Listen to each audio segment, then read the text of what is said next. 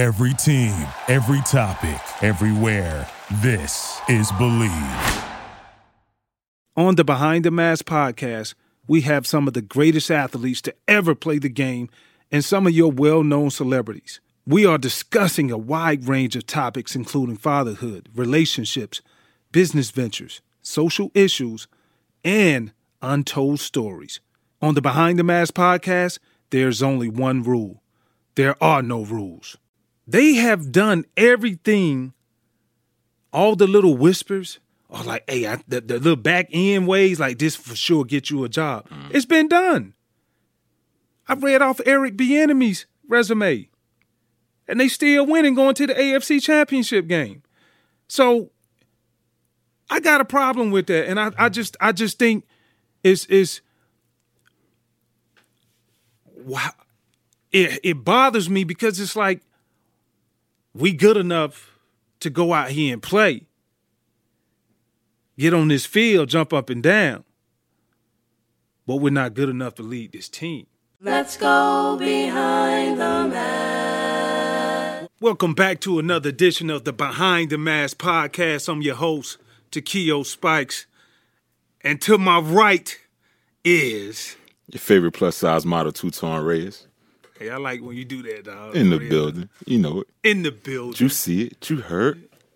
You know, bark after that too. Nah, I ain't barking. All right. What's good, Spice? What's good, man? Hey, man. Good week of football. Absolutely. Good week of football and great games. This is another playoff edition. To be able to catch the games and to see some of the things that how we see it as players and to come back and translate it into what the majority of people really, why they fall in love with the game. That's cool to do today. For sure, man. And, you know, this is any athletes or any professional football players, it's their favorite time of year.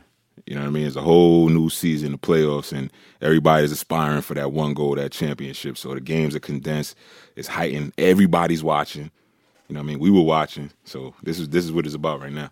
Oh, yeah, no doubt, dog. So I got to ask you, like, for real, though, like, when you look at the games yesterday and you look at a few days ago, but when you look at how everything transpired, to me, I want to say the biggest game out of the day, I wouldn't say the biggest surprise, but when the Chiefs played against the Texans. Yeah.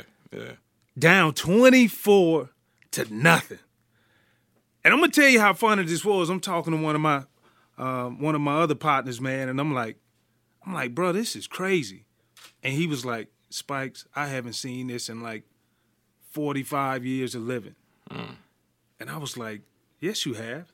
I was like, the Falcons, the Super Bowl. Hey, 15 minutes later, they came out in the third quarter, scored 3 more touchdowns. I text him back and I say, bro, I've been living for 43 years and I have not seen anything like this before. Totally mute. I don't know if you ever been in a situation that was clearly that was like one of a kind. Yeah. But have you ever been in a situation like that, or like what is the thought process though? Like if you're Houston though, if you're the Houston defense, and you know they coming, and you like, oh, you feel that momentum shift. You know how you just feel it. Yeah. And nobody really wants to acknowledge it, but you walk around on the sideline. What would you say? I tell you, the crazy part about it is I spent some time with the Texans my last year in the league before I was done, and I'm in the group text with all the legends. So about halftime, somebody in the group text, it's about 60, 80 of us, something like that. Somebody texts, "Go Texans," in the group text. So I looked at it and I was like, I'm not even going to respond. It's not even halftime yet. Man, when I tell you, talking about being mute, it was straight crickets the whole second half in this group text. You know what I'm saying? So, but being in those games like that, when you're up and you feel that momentum shift, like psychologically your mind is just saying, as opposed to keep pressing, keep winning, some of those guys on your team is like, nah, just don't fuck up. Don't let me be the reason why we start to lose the game. And so you say they started playing tense, tight. Yeah, it started getting a little tight, tentative. You play, as opposed to playing to win, you play not to lose, which makes no sense, but that's just how the mind is set up. Like, you really want to keep pressing, but as soon as you feel like, you know, something that worked in the first half, they made the other team made the adjustment. Now, literally, your toes are in your cleats, like So you ripping through the socks You ripping and everything. through the socks like, don't mess this up. Don't mess this up. You know what I mean? And then once that momentum shift, it's real. And once you see that other team just creeping back into the game, you're like, all right, start looking at the clock. How much time do we have left? Is the clock on our side? Can we continue to just score one more touchdown? And when that doesn't happen, it just slips away, man.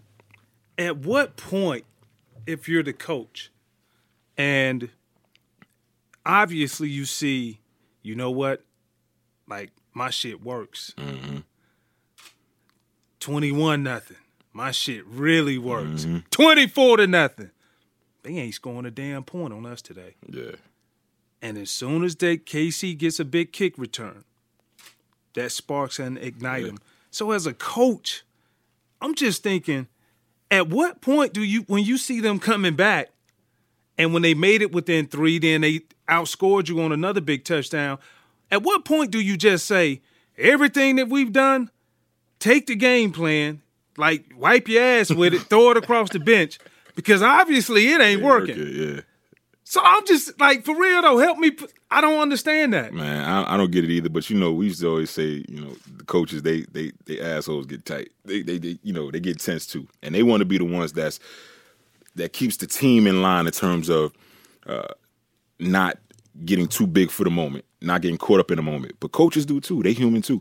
And you saw that happen yesterday with O'Brien with the Texans, man. They were up, like you said, 24-0. Then that's why there's 3 components of the game: offense, defense, and special teams. Yeah, offense, defense was not doing anything in the first half for the Chiefs, but then they got sparked with a special teams play. Then another one, block punts, and you got fumbles, etc. So those are the little things that really in a game can flip that momentum around. And as a player that's on an opposing team that's up, you have to take it upon yourself to be like, nah, we're not gonna let this happen. And the Texans just were over their head, man. And you saw why the Chiefs were one of the better teams for the past couple of years in the NFL, man. Yeah. It was a great game, though. Yeah, no doubt. Deshaun Watson even came out and said he still thinks Bill O'Brien is like his coach. Yeah. That's their coach. And I expect him. I do too. Yeah. But it just goes to show you how deep it runs. It's not just, from a coach's perspective, but everybody has a buy-in with it. You talked about the small things, and we look at that Baltimore Ravens game. I would probably say that was the most disappointing game for the Ravens fans. Very disappointing. Even I just think of when I first turned on the TV, I tweeted about it. I was like, bro, I remember when Ray used to come out that tunnel and it was a show, but it was like it was a pregame show for the whole team, like a mini motion picture. Yeah. And I just felt like the moment got too big for them as a team. Like you just talked about guys becoming tight. You seeing guys who usually make catches, like easy catches, routine catches, dropping footballs, penalties that they didn't sustain, so that they couldn't come back from. Well, Spikes, I saw, a Ravens team that was phenomenal the entire year, but they finally got a taste of what Derrick Henry really could do. And that's a big man. I think we were watching the game. We were going back and forth with Jamal Lewis, like, how big is this kid? I thought he was like 240, 250, but easily, Jay Lou said he was about 265, and this man is running like a damn freight train through that Ravens defense. Like you said, when Ray came out, when he played, it almost was an intimidating factor for the opposing team, seeing all of that prior to the game. Ravens didn't bring any of that in the playoffs. And playing the game, Spikes, the defense typically sets the tempo. That's why throughout the course of the year, when you have the home games, you let your defense get announced. Right. You know what I'm saying? Because defensive guys come out with the swagger, get the crowd hyped up, get them into the fire and all that stuff. Offensive guys, we just run out the tunnel. We just trying to get to the game and get the job done. But y'all had the swag and everything. So, I didn't see that from the Ravens yesterday. And again, you got to take your hat off to Henry, what he was able to do. I think, 3 straight games, 180 yards rushing.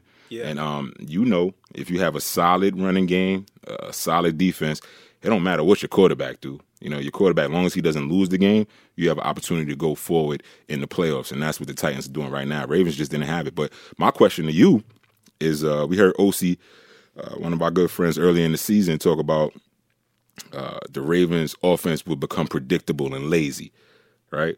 Now, Lamar Jackson, phenomenal job. Didn't put the points up. Still did a phenomenal job in terms of his output, offensive output. But is he the type of player moving forward that can have success long term for the Ravens in the playoffs? Not the regular season. Regular season is great, MVP probably of the league. But at the end of the day, you chasing a championship. What does all of that mean? Yeah, I definitely think so. When you look at it big picture, what made them so good? The ability to run the football, not even counting Lamar Jackson. Now you take an athlete like that and you bring in his special ability to take from year 1 to year 2, understanding how to set up the NFL running blocking schemes. For the most part, a lot of it is God-given. But understanding, okay, now we're going to put the ball in your hands, and instead of giving the ball to the running back, we're going to give you an extra blocker, which will outnumber the amount of people. That's what I saw this year. So is it sustainable? Absolutely it is, because you damn near, when you go man-on-man blocking, most of the times, 85 to 95% of the guys are going to be blocked.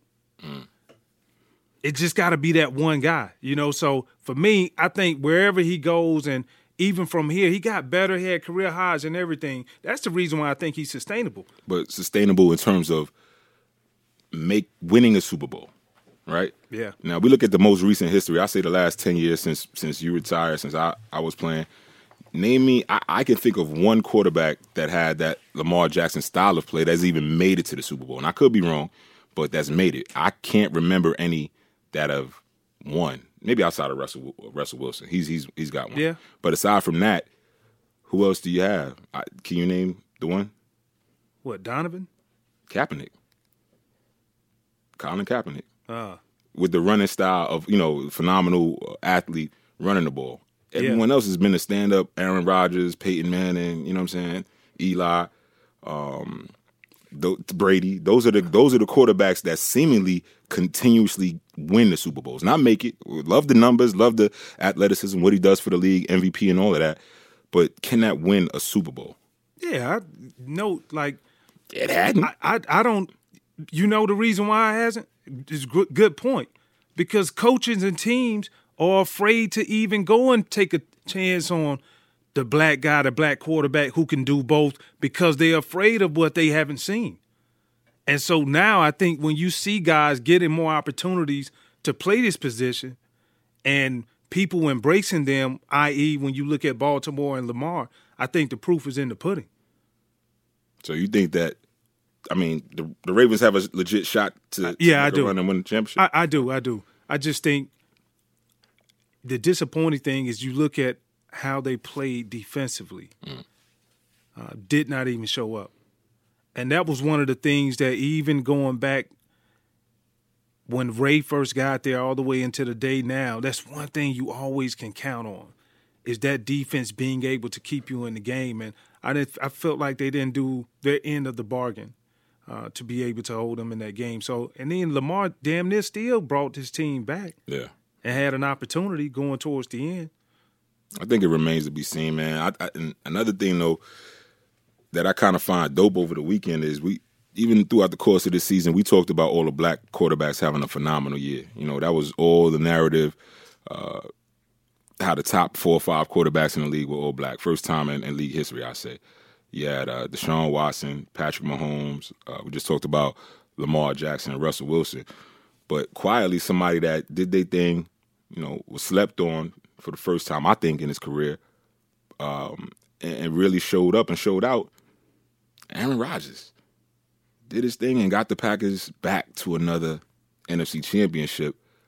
But again, just kind of going back to it, he's athletic in his own right, but doesn't look to run down the field with the ball or whatever. He doesn't have the zone reads, the options, and all of that. He really manipulates the pocket and gets the ball down the field.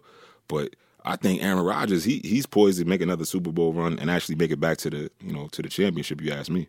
So pretty much you telling us and everybody. I think Rodgers. Green Bay is going to beat the Niners. I think Green Bay got what it takes. So tell me this, yo.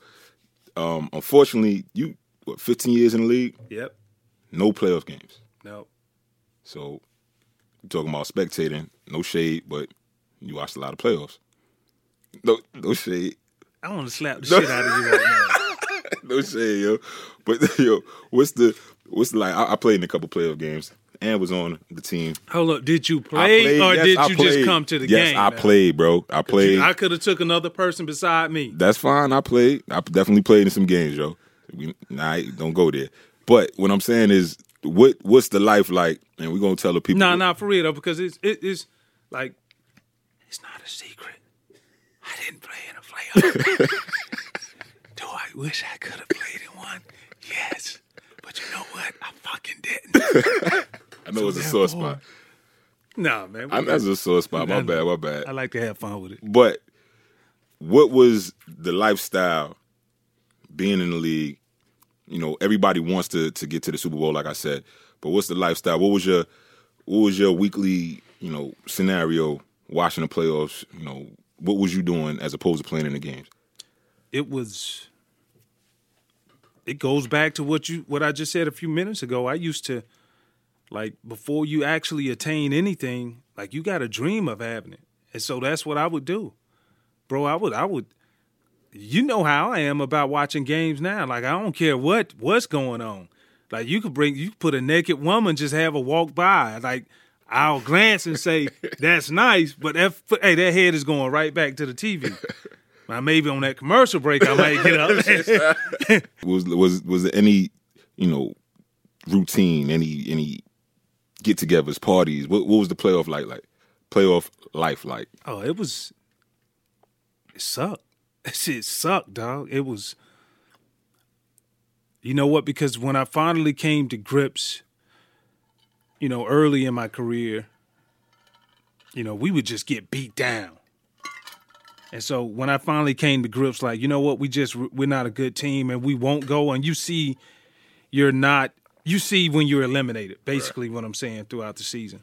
And then it was more so it turned into personal pride for me because it was like, all right, I'm going to just do whatever I can. So when I get back in the off season, a small compliment, you walking past me just like, hey, you could say whatever, collectively you could say whatever, but like I took pride in when you was like, hey, boy, we had the damn, our OC came in like, hey, I know we playing Cincinnati, but this 51 over here, if we don't get him, it's going to be a long day. Like, that's what I love. So when I sit back now, it's like watching those games, I used to think of that, imagining if I was in it, you know what I mean, and just really enjoying and embracing it. Because, I've always loved the game like that. So being eliminated, you might be on a bubble.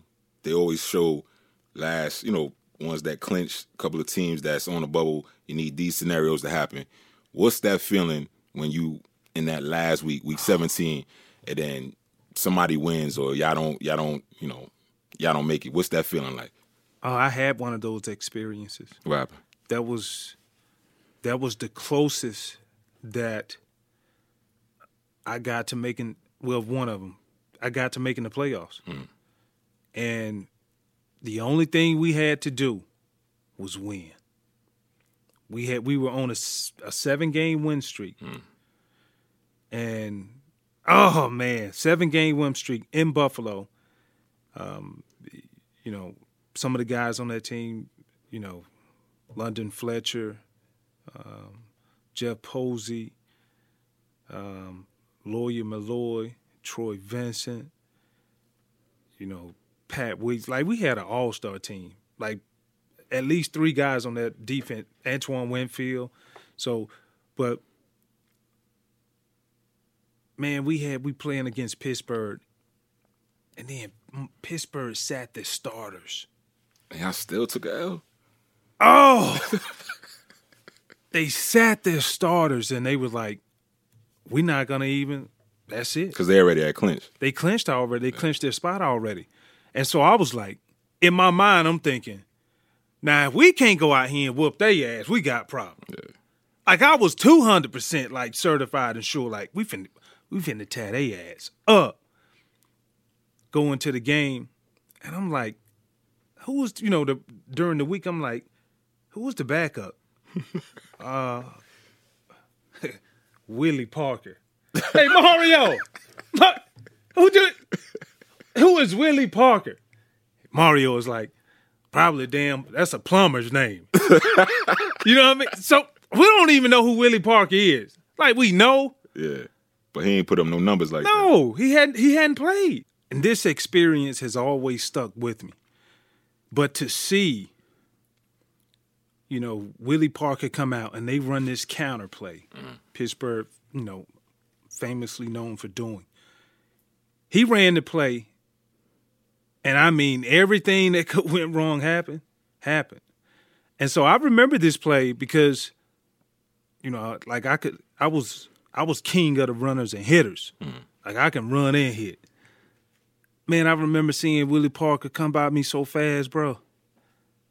It was almost like, God dang. I jumped on my horse. I'm trying to catch him. I'm like, all right, Nate to catch him. Nate Clements. Nate came at an angle. And Nate has been clocked at like high 4.38, 4.4, like consistent, like low 4.4. And Willie Parker outran Nate at an angle. Right. And it went all downhill from there. And I remember our offense could not move the ball at all, bro. Like, and it was we were like the hottest team. We were that Tennessee Titans team that year. And I remember like we just took it and we couldn't do nothing about it. You know what I mean? I tell you what's crazy though. You say y'all went on a 7-game winning streak, so I mean y'all started off the season some trash if y'all couldn't. Yes, it was disappointing, man. Yeah, but because y'all flipped the tide of the season and had the opportunity to still make the playoffs. Yeah, we drafted J.P. Lossman. And he didn't pan out. But then Drew came back in because Drew Bledsoe still was there. So they had benched Drew for J.P. Yeah. And when Drew came back on, it was just like, I mean, like we was taking off, boom, boom, boom, boom, boom. But that game, man, I'll forever remember that game because it was some more guys on there guess who was the defensive MVP? Who that? Nobody never heard of him up until this. James Harrison. Oh, he went off. I mean, I knew him just because I watched linebackers. But I was like, did this dude say he was gonna kill y'all before the ball was snapped? Bro, he was a modern day Lawrence Taylor. He was a gladiator out there. Yeah. And it was the last week of the season. So after that, you don't make the playoffs. Yeah. Back to, regularly scheduled programming. We vacationing, what we doing? Oh no, I was you kind of sitting in that place for a minute. You know what I'm saying? Because you got the loss, you wanted to make the playoffs, you were that close, so now do you sit in that place or do you just kind of go back to life? You know what I'm saying? Get back to the crib, get back to baby girl and keep it moving or what? Oh yeah. You know what the big thing was like after it was over, right? Like the game's over, Super Bowl and everything. Like the thing that I would do was I would just come back to the crib and then it just turns into the routine, the daddy duties. Yeah. So then, my daughter would be at the house with me and I used to brush her hair. No. You know what I'm saying? Oh, I forgot about that, bro. Yeah, man, but that's what it turns into, It was, bro, listen, you really just made me just think about, like, all the stuff. So there's a positive, silver lining in it, you know what I mean? Yeah. And I think what the people don't realize is that as hard as we go, and even though that's our professional goal of winning the Super Bowl, make it to the playoffs and advance, and obviously the checks are, decent to keep that money coming in. You kind of, after a while, normalcy sets back in, and you get back to your regular life of being a father, as you said. You know what I'm saying? If you're married, being a husband or whatever it may be. So real life kind of takes hold, and you actually have time to be back with your family, which means the most at the end of the day. Yeah. You know what I mean? And the flip side, I tell you how it was. I think 10 years in the league, didn't play all 10, but I think I made the playoffs maybe like 4 or 5. 4 to 6 times, I don't remember. But the weekly routine, the hardest thing is to continue to do what's become mundane after 17 weeks of the regular season. Because you know what it is. You do a little walkthrough on Monday, maybe do some conditioning. Off Tuesday, get your body right. Wednesday, you do the first install. Thursday, red zone. Friday, short yardage goal line. Saturday, walkthrough. Sunday, game. Same thing for 17 weeks. So it becomes a little bit mundane because you kind of predict in these meetings, I know what this is going to be. I know what this is going to be. What variation of the offense or defense do we have? But then that goes on to another 3 or 4 weeks in the playoffs, and it's the same thing. The difference is it's fewer and fewer teams. So you kind of going up that pyramid because everybody's falling off. You're going up that pyramid to see who's the king of the crown, king of the hill, so to speak.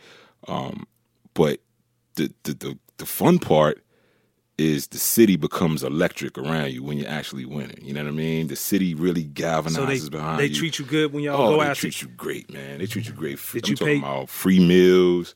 You took advantage of the free meals. Did I? I know you did. Plus size model. Did I? Let's talk about that Rooney Rule. Yeah. You know what I mean? Like, it's been a sensitive topic. It's been like that for years.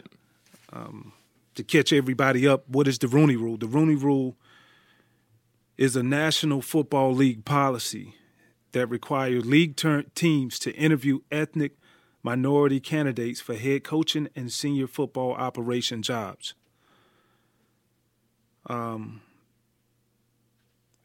Basically, you can't say it's affirmative action just because the NFL is a private entity and it's their own in-house policy. But it's the closest thing. It's really allowing some of these minorities, coaches out here, to get an opportunity to get an interview so they can show their intellect. Go in there and spit their IP, what I like to call it. And so in order for us to get a chance, meaning black people, have an opportunity to coach or be in those head positions, it's very disappointing. It's disappointing because, when you look at it, this rule was brought in 2002.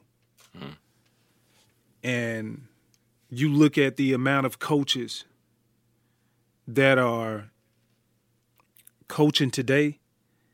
If you go back to 2003, it's the same amount of black coaches, minority coaches in this league, which is 3, right? It's 3.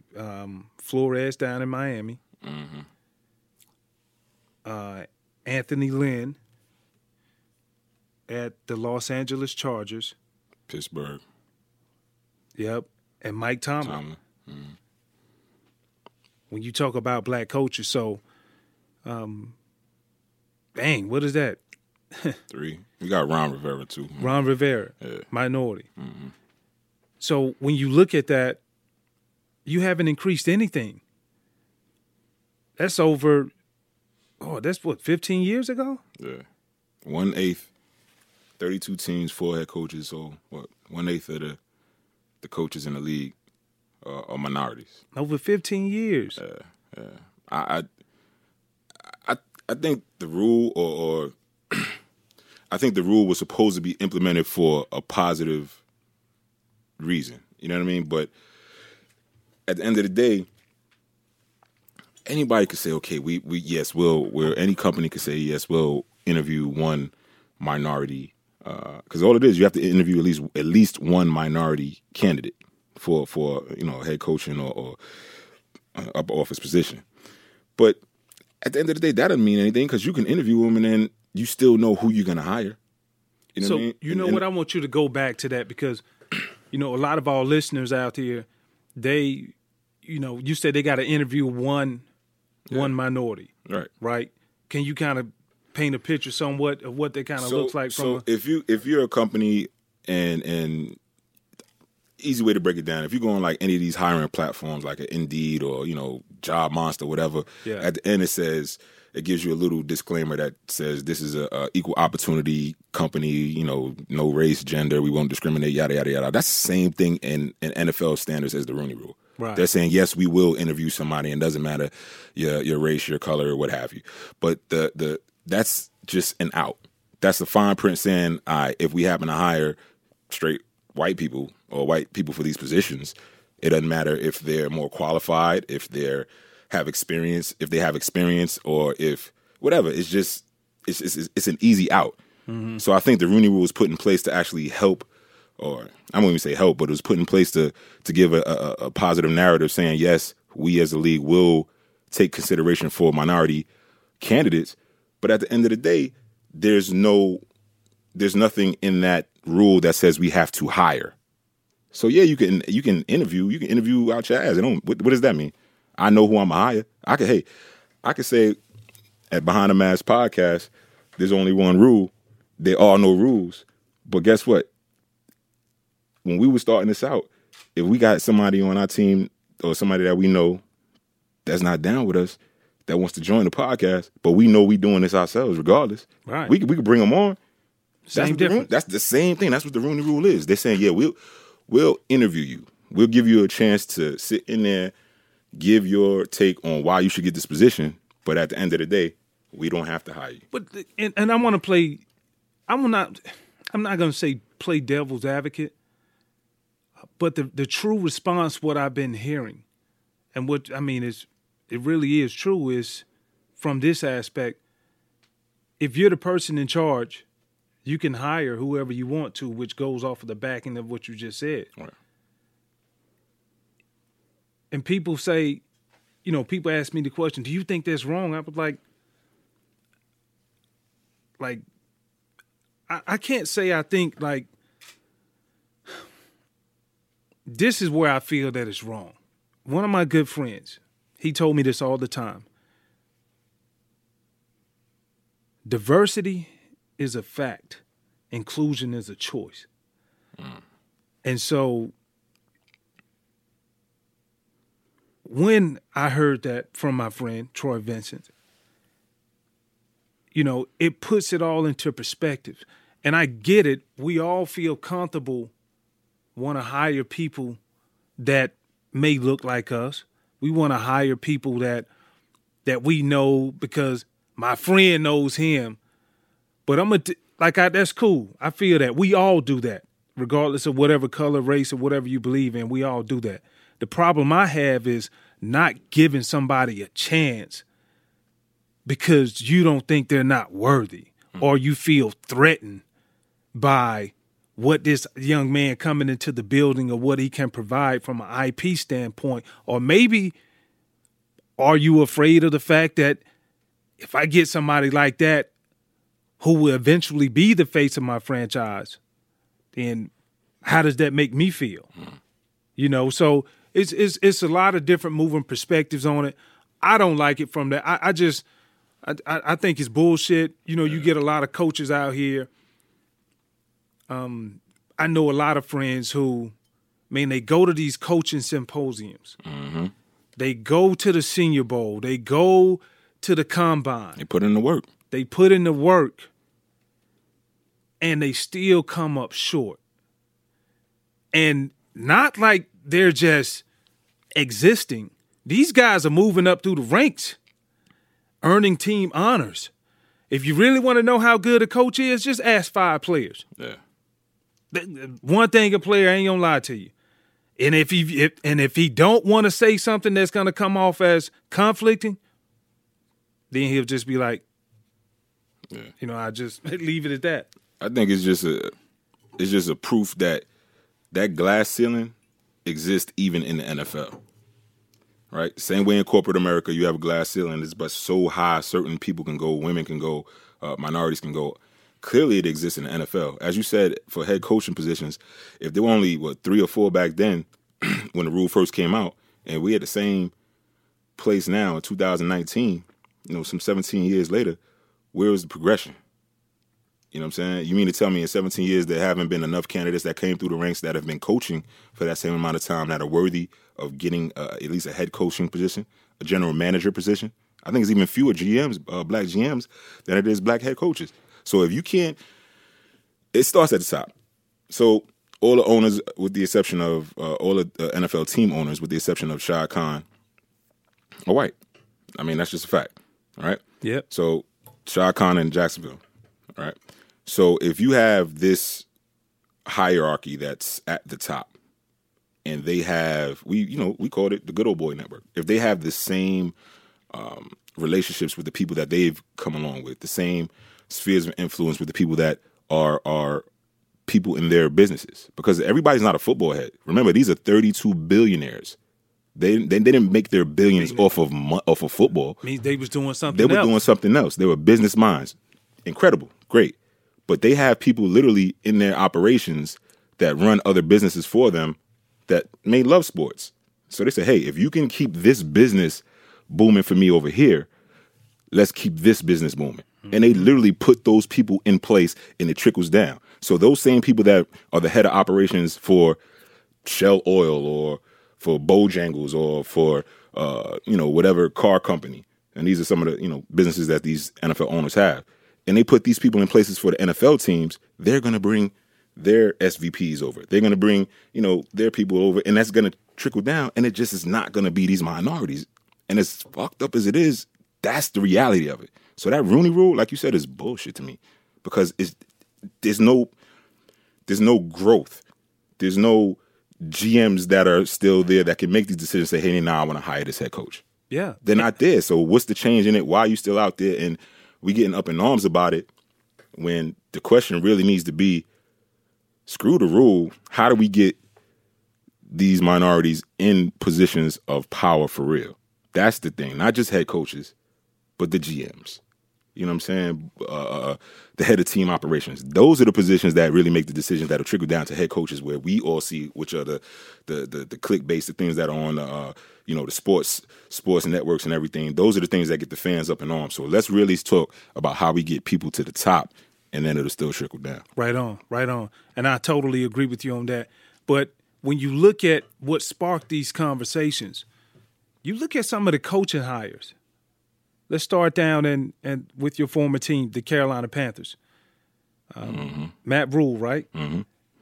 Brought him over from Baylor. Yep. His background is very legit. He's been through something. I actually like him. I know of him anyway, but if I just happen to look at his resume on paper, I would say, you know what, I like this guy. Right. He finds a way to be able to adjust. When you look at Cleveland, they hired the OC from Minnesota, Stefanski, Kevin Stefanski. And so you look at this, and these guys they're in their 30s, 38 years old. And speaking of Stefanski, but when you look at him and you look at the short amount of time, how he progressed through the ranks of becoming who he is today. He started, he's always been in the Minnesota Vikings. And his story is very rare, because he grew from every position all the way up. So that shows a lot of respect from a lot of the people who've been around him. But Minnesota Vikings, he got there in 2006, 2008. He was assistant to the head coach. Assistant quarterback coach in 2009 through 2013. 2014 and 15, he was a tight ends coach. Then he moved to running backs on 2016. Quarterbacks coach again 2017-18. Then he was the interim offensive coordinator 2018. I think they fired their other coordinator, and he was elevated from his quarterback position. And now this past year, he was the offensive coordinator. Just to put it in a nutshell, the way that he advanced, and Kirk Cousins had career highs in everything that he did this year. So I understand the want and the need to feel like you want to have that type of ability on your staff as a Cleveland Brown. I get it.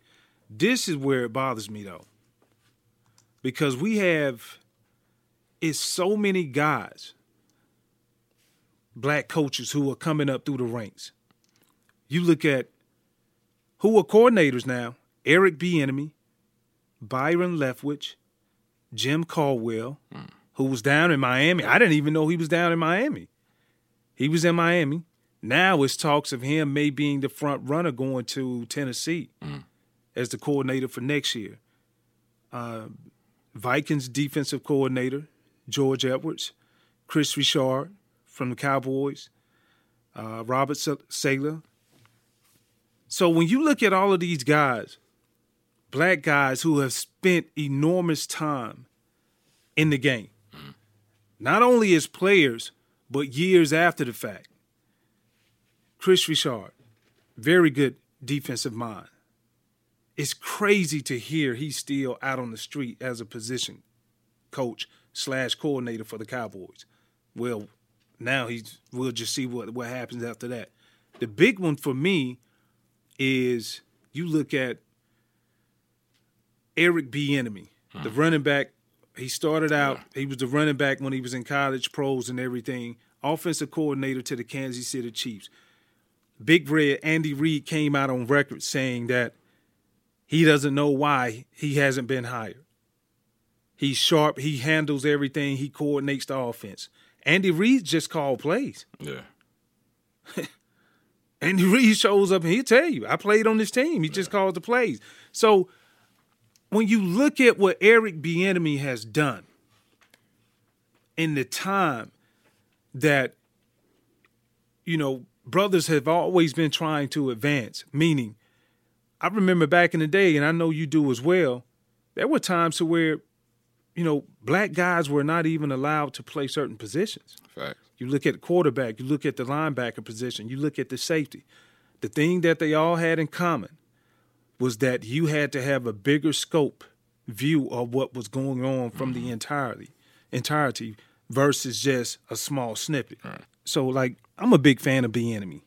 And I don't see how, if you even care about football, I don't see how you can't be either. So my point is this, and I'm going to just make this point. I'm going to be a little lengthy. But Eric Bieniemy coordinated the third highest scoring offense, not this year now, in the history of the 100 years. Been up under Andy Reid, who's put out so many head coaches, like a lot. Ron Rivera is one of them. Right. Now, you look at Jim Caldwell, when he was with Detroit Lions, posted 3 winning seasons, led the Lions to their first 11-win season since 1991 and made the playoffs 2 times. In his first head coaching job, he took the Colts to the Super Bowl. So, and the fact of him not even being a head coach now it's just stupid. Jim Caldwell lost his job after going 9-7. Went to the playoffs twice. They replaced him with Matt Patricia. Matt Patricia just finished his 2nd season. Guess how many games he's won? How many? In 2 years, 9. So, I was always a proponent of not trying to make, in my earlier years, I ain't trying to, listen, I want to look at it for face value. I ain't trying to make everything black and white.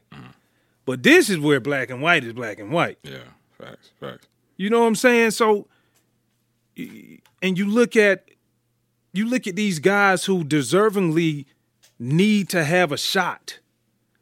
But then you look at New York when the Giants, they go hire Joe Judge, the special. People were like, who? Yeah. And listen, Even Giants fans were like, who? Yeah, Giants fans will tell you exactly. But Joe Judge, but let's look at his resume, though. Joe Judge, New York Giants coach, came from the New England Patriots. He was the special teams coach there, and he worked with receivers, I think. So, coaching history, Mississippi State, played with them. GA, graduate assistant, 2005-2007. Birmingham Southern linebackers coach, 2008. Went over to Alabama with Nick Saban he was a special teams assistant. 2012 to 2014, he got a job, the power of the network and what you talked about earlier with the New England Patriots. How did that happen? Well, it's not by accident that Belichick and Saban are best friends.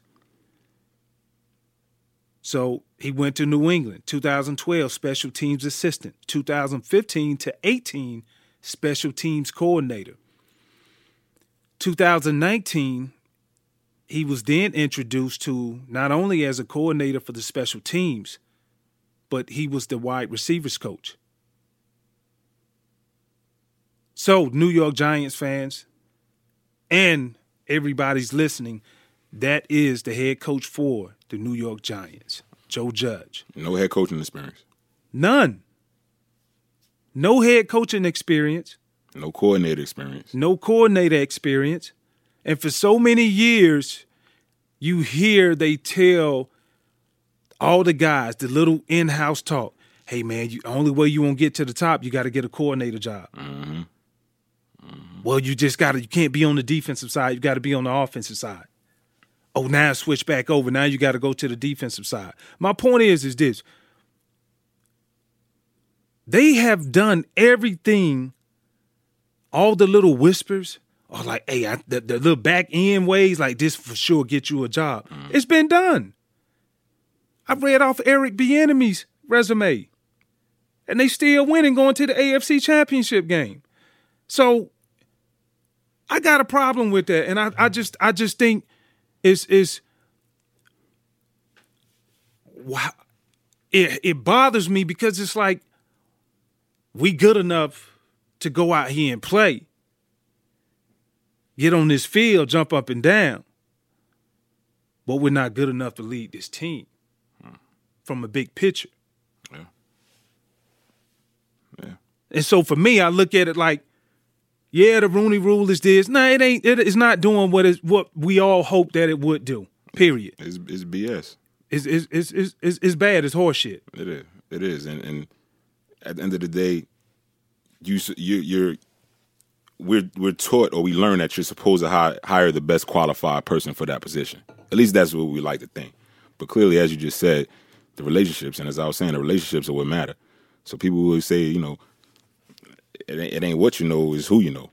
So, what you know will get you in the room. Who you know will get you in the room. What you know will keep you there. Yeah. You know what I'm saying? So who you know will get you in the room. What you know will keep you there. So obviously, like you talking about with the Giants coach, it's through relationships, not discrediting anything the Patriots have done on special teams. I don't know what they've done. I know their receivers aren't just the greatest this year. So whatever. But who you know. So now the Giants fans, they're gonna be straight up though. So they're gonna actually let you know if you biggest media market in the world, you'll find out real quick if this guy is what he's supposed to be. And like I said, I don't believe in the rule. I think it's falling on deaf ears. And it just sucks that guys like Eric Bieniemy, guys that have put in the work, as you said, gotten those coordinator positions or moving up the ladder, is still a glass ceiling even in the NFL. And that's the sad part about it. So the rule, you could throw that out. The conversation needs to shift from that because we all know what it is. You can put the smoke and mirrors up all you want. But now let's move to the flip side of it. How do we change that? And that's the question that I don't have the answer to. Yeah, and I'm searching for the answer as well. I do know it's a bunch of quality coaches out there that are black. I'm talking about the black coaches. The majority of them came here in Atlanta for the second year in a row for a summit that they have, to be able to share ideas and try to share ways to be able to help each other out. Because it seems as if nobody is not reaching back, lending a hand, bringing these guys up. But steadily you going out here, hey, he earned it. And I'm not mad at him. But Matt Rule, the head coach for now, the Panthers. Yeah. So now you look at, 6 year, 5 year, 7 years, $60 million? You know what I'm saying? Yeah. So no NFL experience? None. But you let a black coach get in that position. He don't get no 7 year, no $60 million. Nah. He'll take that 3 for 30. Yeah. You know what I mean? So, like, they just, it's sad.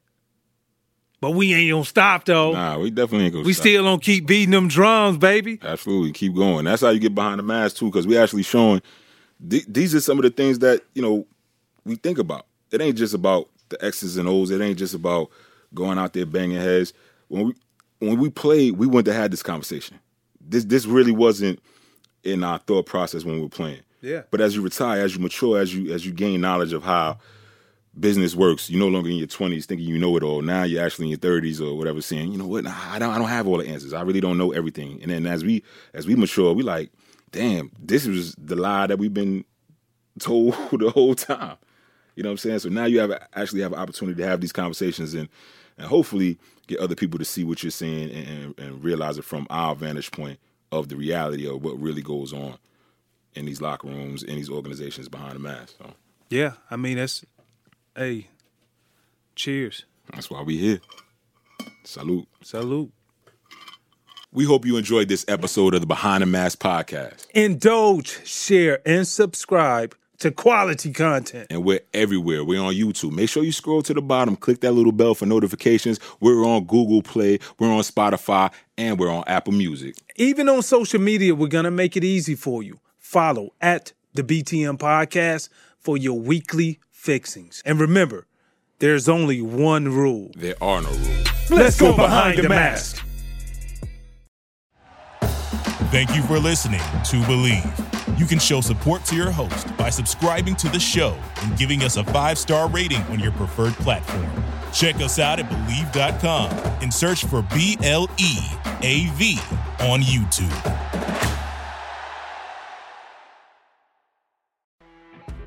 You know when you're listening to a true crime story that has an unbelievable plot twist that makes you stop in your tracks?